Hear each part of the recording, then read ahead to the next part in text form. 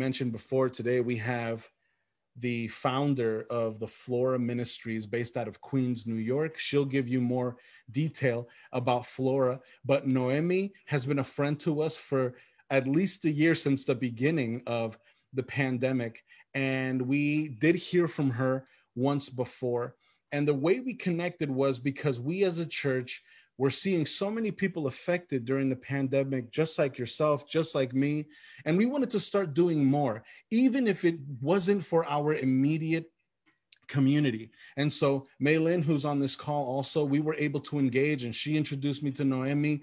And for about a year now, we've been able to connect. And over the last couple of months, I realized that we have so many faithful and committed women at the gathering. And we want to make sure that you guys know that the Lord uses women powerfully. There is no difference. Because we're men, that doesn't mean that the Lord speaks to us more clearly or more loudly. And so you guys obviously know that I can speak both loudly and often. And today we want to hear from Noemi. Noemi, would you give yourself an even better introduction than I'm able to? I am so happy to have you with us, and I'm encouraged already by what God has put into you for today. God bless you, and I wish you the best here. Thank you, Pastor Isaac. Buenas tardes, familia. Me llamo Noemi. My name is Noemi, and I am zooming in from Queens. It's so wonderful to see all of your beautiful faces and names across my computer. So thank you for being with us today. Thank you for giving me the privilege and the honor to speak into your life today.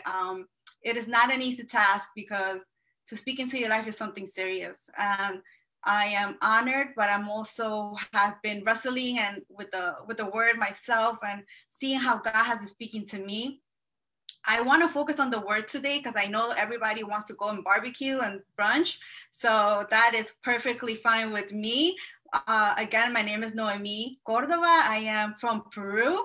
So if any Peruvians in the house, we also take spaghetti to the beach, okay? So, but God bless all my Ecuadorian friends and family. So yes, thank you again for having me. I am the founder of FLORA, but to be honest, it wouldn't be possible without everyone of us just doing everything in familia, because one person can't do it all. One person is not strong enough. And it's not just my idea, but it's really a God idea that gave us our community to continue to serve and continue to live out the gospel in our communities as faithful witnesses. And that is why I'm excited to be here today. Maybe we'll get to have some coffee later on, and we can talk a little bit more about that. Like the bio said, I am a Spanglish speaker. So if I switch at any time, don't worry, I will translate it. But just wanted to give you the heads up.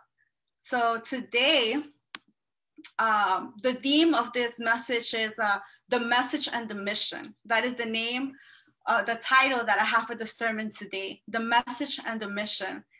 And because I'm a nosy person, I went to your website and I was reading a little bit more about who you were and what you were about.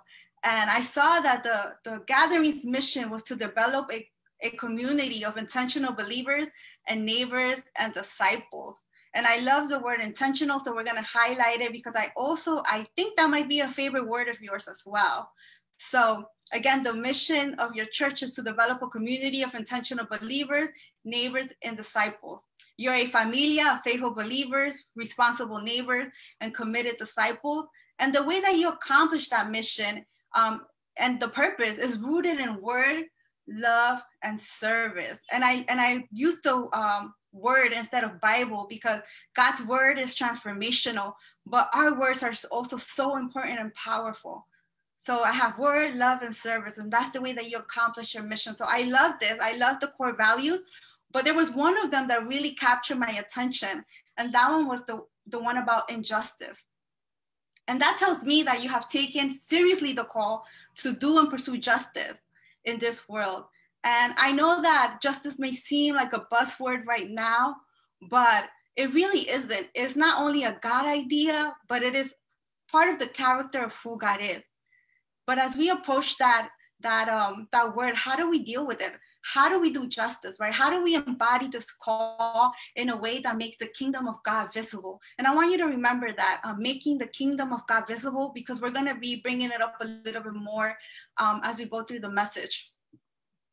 This week was a sad week for the Latin American world because Latin American theologian René Padilla, who was born in Ecuador, went home with the Lord.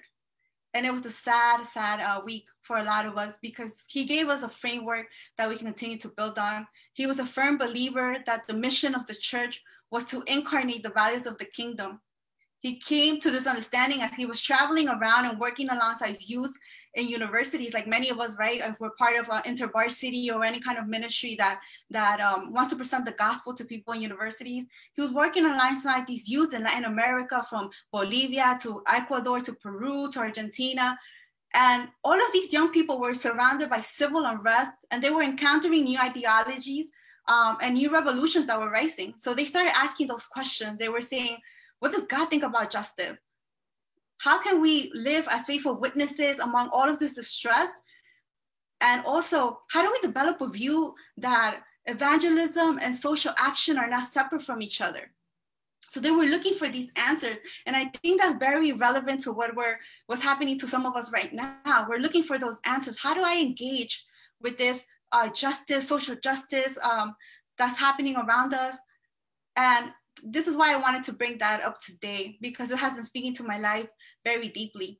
And René Padilla said that evangelism and social justice are just two wings of a plane. And these values are rooted in justice, that with the help and the power of the Holy Spirit, they can cause transformation in our world. So to honor his life, I wanted to share some of his words, and in the way that René Padilla defines justice, because it's important to define what it means from a biblical standpoint so that we're not confused by other things, right? So this is his quote, again by René Padilla. But what is justice? In the Bible, especially in the Old Testament, it is not merely a justice of distribution, nor is it a justice of retribution. It is rather a justice of restitution, a justice that includes the two former, but goes much further, and that it seeks to restore and return that which has been taken away from the oppressed, the hungry, and the exiled, the orphans, and the widows, from all the victims of the abuse of power and the injustice in a society stained by sin. So as we think about these words, there were three that stood out: distribution, retribution, and restitution. As we keep these three words in mind, let us pray so that the Holy Spirit can really enlighten our minds and our hearts as we continue to engage with this message. So if you can just join me in prayer. Father God, I just thank you. I thank you, Lord, that you've given me the privilege, Father God, to be here with my familia today, Lord God. Father, I thank you because they have taken seriously the call, my God, Lord Jesus, to be faithful witnesses, Father God. I thank you for this family, Lord, because they care about their neighbor. They care about how they present themselves in the world because they want to see your gospel, Father God, move forward, Lord. They want to see your gospel, Father God, alive in their neighbors and their families and in their own lives, Lord God. So thank you for them, Lord Jesus. And I pray in this moment, God, I pray that you give us the assurance, Lord Jesus, of your word, that you enlighten our minds and transform our hearts. Espíritu Santo, estás bienvenido en este lugar. You are welcome here, Spirit of God. Transform our minds and our hearts so that we may not see things in our own way, but see things in the way that you see them, God. Give us ears to hear your word, Lord King. But most importantly, that they may take root in our hearts so that we can continue to walk, my King, Lord Jesus, in the values of your kingdom, so that people could see, Lord God, that you are real and that your gospel is transformational, that you have saved our lives, Lord Jesus, Father, and that you have given us new hope and new beginnings, Lord Father. So I just thank you once again, Lord, and I pray that you just speak into our minds and our hearts. In your holy name we pray. Amen. Amen. So if you can join me in opening up your Bibles to Matthew 5, 1 through 12, that would be great. And I'm going to be reading from the ESV version. But again, it's Matthew 5, 1 through 12. I'm going to give you a second, and then I'm going to go ahead. And this is the Sermon on the Mount. Seeing the crowd, he went up on the mountain, and when he sat down, his disciples came to him. And he opened his mouth and taught them, saying, Blessed are the poor in spirit, for theirs is the kingdom of heaven. Blessed are those who mourn, for they shall be comforted. Blessed are the meek, for they shall inherit the earth. Blessed are those who hunger and thirst for righteousness, for they shall be satisfied. And I love the Spanish translation that says, Blessed are those who hunger and thirst for justicia, for they shall be satisfied. Blessed are the merciful, for they shall receive mercy. Blessed are the pure in heart, for they shall see God. Blessed are the peacemakers, for they shall be called children of God. Blessed are those who are persecuted for righteousness' sake. Blessed are those who are persecuted for justicia's sake, for theirs is the kingdom of heaven. Blessed are you when others revile you and persecute you and utter all kinds of evils against you falsely on my account. Rejoice and be glad, for your reward is great in heaven, for so they persecuted the prophets who were before you. So these Beatitudes, they are statements, they are declarations of God's grace. And as he was declaring this grace, the people that was among him, the people that were in the crowds listening to this message were the outcasts, the foreigners, the orphans, the widows, the sick, the marginalized, the poor.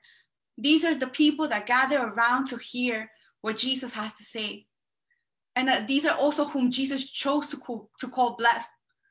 Those who, according to society, could not offer anything of value. I don't know about you, but that sounds a lot like me. There was nothing that could have offered Jesus when I came to his feet. Nothing. If anything, there were so many things that were taken away from me. And I'm pretty sure that in the same way, you can identify how you saw so many things being robbed from you and your family. Those were the people that were around Jesus. And when he speaks this beatitudes, he returned dignity to those who have been seen less as human and as in a society that was operating under the Roman Empire. It was a society that was marked by hierarchy. Their values were whoever was first, whoever had the most, whoever was the richest. Those were the values of the Roman Empire. And Jesus comes and says, there's a different set of values that I want to offer you. The region of Galilee was a dark and marginalized space, both for the Romans and the religious Jews, but they shared the idea that there was nothing favorable about this place or group of people. You know, it's funny how people hate each other, but when they find something in common, they unite and they hate against you right together. That is what was happening here. The Romans and the Jews, they hated each other, but they came together to speak against Jesus. Jesus was one of the unfavorables, and his discourses centered the voices of his people, the ones that they didn't want to hear from. We can say that his context was similar to some of our contexts today. I don't know much about Hempstead because I'm from Queens, but I'm also from Elmhurst, which was known as the epicenter of the COVID-19 pandemic at some point. And we saw the injustices, the inequities, the disparities in our community. Day by day, the numbers of neighbors who have been infected or passed away kept increasing. We saw the line go around the block. Everywhere, in every corner, there was like people so desperate for food because they weren't working and the lines were so long. I'm sure that maybe you saw it in the news. And then helicopters were circling our homes to capture the moments. I think it was the media, I'm not even sure, but it will start around 4 or 5 in the morning. And you will hear the helicopters surrounding our building because they just wanted to get the pictures of the trucks that were coming in the morning to pick up bodies that were being used to hold, as holding space. We saw the increase of homelessness, and our neighbors were just desperate to find relief in order to remain at home. That was what was happening in Queens. I don't know what was happening in Hempstead, but it was very, very difficult. I don't think there was anything that could have prepared us for this moment.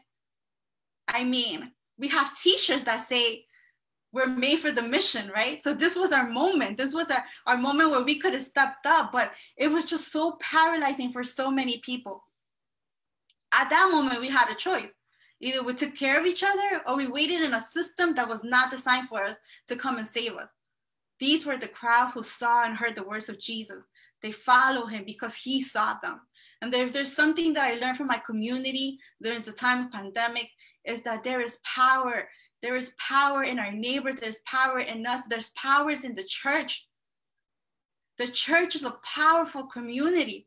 We saw the churches open when the organization didn't want to open. The churches were open, and they mobilized so that people could have food on their tables. And little by little, other neighbors too, they mobilized in such a way that it was just so amazing to me. I saw my neighbors in a new way because I saw life in them. And that's only the life that God can give us. Only God can give us the strength that powerful in such a moment of distress. It didn't matter who was from what religion. It didn't matter who went to what church. It didn't matter what language we spoke. All that mattered was that we were in the same situation and that we needed each other. So either we were going to wait or we were going to come together. And this was such a powerful moment because I learned the difference between charity and solidarity. And I owe my community for that. From this place, Jesus chooses to give his most impactful sermon and begin his ministry. The message and the mission of Jesus was different. One who turned society upside down, donde los últimos serán los primeros. The gospel is good news for the oppressed. But sometimes not everyone wants to hear these news, right? If you can just join me in going to Isaiah 61, 1-4. Again, Isaiah 61, 1-4, and I'm going to be reading from the New Living Translation. The title is The Good News for the Oppressed. The Spirit of the Sovereign Lord is upon me, for the Lord has anointed me to bring good news to the poor. He has sent me to comfort the brokenhearted and to proclaim that captives will be released and prisoners will be set free. He has sent me to tell those who mourn that the time of the Lord's favor has come, and with it, the day of God's anger against their enemies.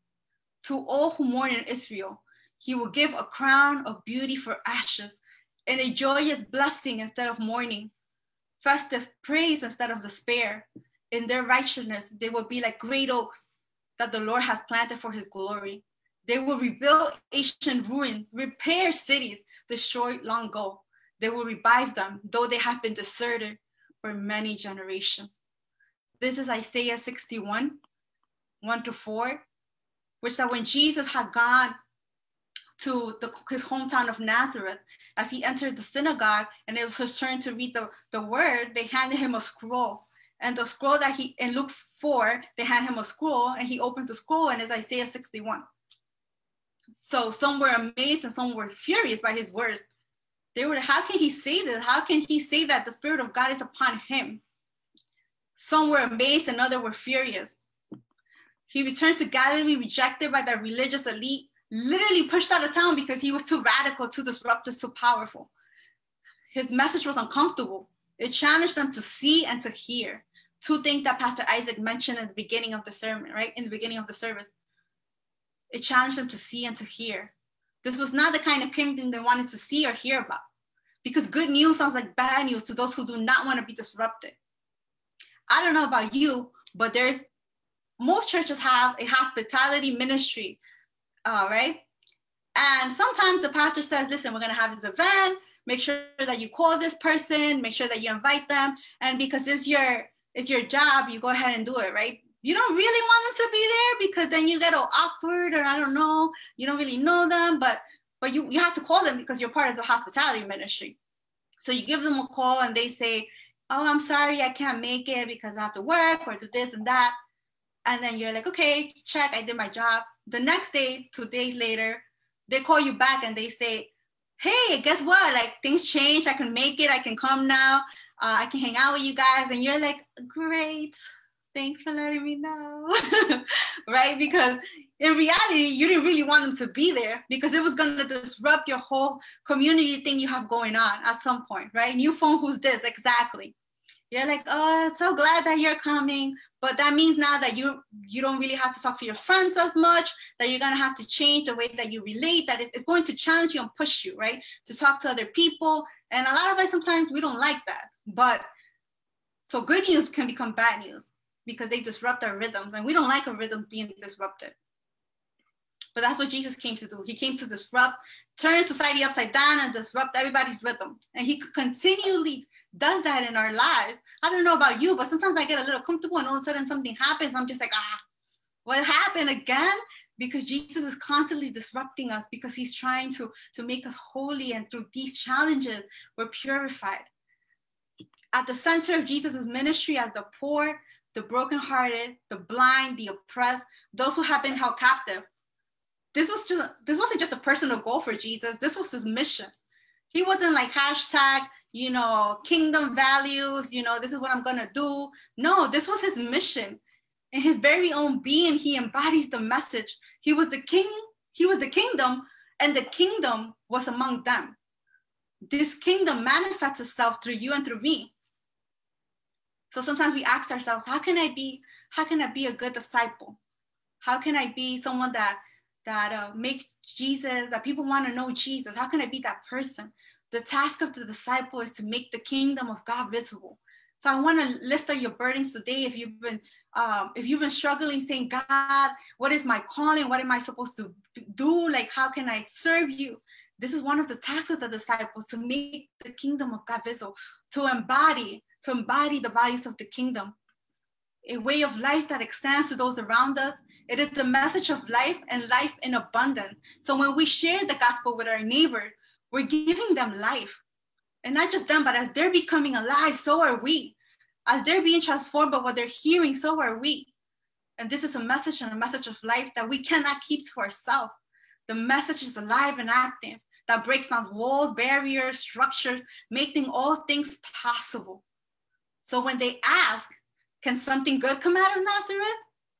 Or we can say, can something good come out of Hempstead? And this is a question that I had in my personal life. Can something good come out of me? Can something good come out of my family? Can something good come out of my situation? Then we can approach that question with confidence and humility and know that it is possible, that the gospel makes all things possible, that Jesus makes all things possible. There are two factors that I wanted to share with you in responding to that question. Can something good come out of Hempstead? Can something good come out of the family, the gathering family? Peruvian theologian Dario Lopez suggests these two factors: the power of love and the power of forgiveness. And I know that you just finished a series called with forgiveness, and it was called Good News. So I'm sorry that I'm extending this Good News series for you today, but it's something that we need to fully understand, the power of love and the power of forgiveness. But it's just not, they're not simple things. It has to be a love that demands justice and a forgiveness that demands restitution, which means to restore back. And that is the impact of justice. The impact of justice is a love and forgiveness that makes peace and rest available to all people, available to me and available to our neighbor. El efecto de la justicia será paz, y la labor de la justicia será reposo y seguridad para siempre. Isaiah 32:17 in the Reina Valera version. I know I went back old school, right? It says that. I love it in Spanish. I had to read it in Spanish. Y el efecto de la justicia será paz, y la labor de la justicia reposo y seguridad para siempre, which says that the effects of justice will be peace, and the labor of justice will be rest and security forever. Those are promises as we live out the kingdom values. Those are the promises that we have, the motivations that we have forever. Yes, forever, ever. Amen. The kingdom values, this peace that is available to you and me and to all who hear and believe in the message of Christ. This is the message that we have been entrusted with and embody as faithful believers, responsible neighbors, and committed disciples. Again, this is the message that we have been entrusted with and embody as faithful believers, responsible neighbors, and committed disciples. The gospel is life and is able to transform the hearts and the minds and the realities of our families, our communities, and our city. And I get so excited about that because I have seen it. I have seen how my family has been transformed. I have seen from being maybe one of the people that follow Christ to being 2 or 3 people. I have seen our families return to the Lord. I have seen how our family has been restored in such a way that 10 years, 20 years ago, we couldn't sit at the table to have dinner. But today, we all travel from different cities just to have Thanksgiving and Christmas together.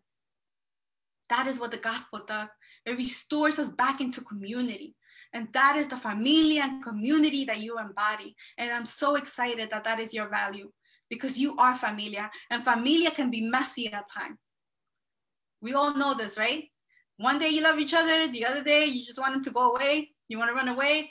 One day I have your back. The other day, maybe I don't know. But familia sticks together. Even the hearts of those whose faces are at the other side of the coin have hope.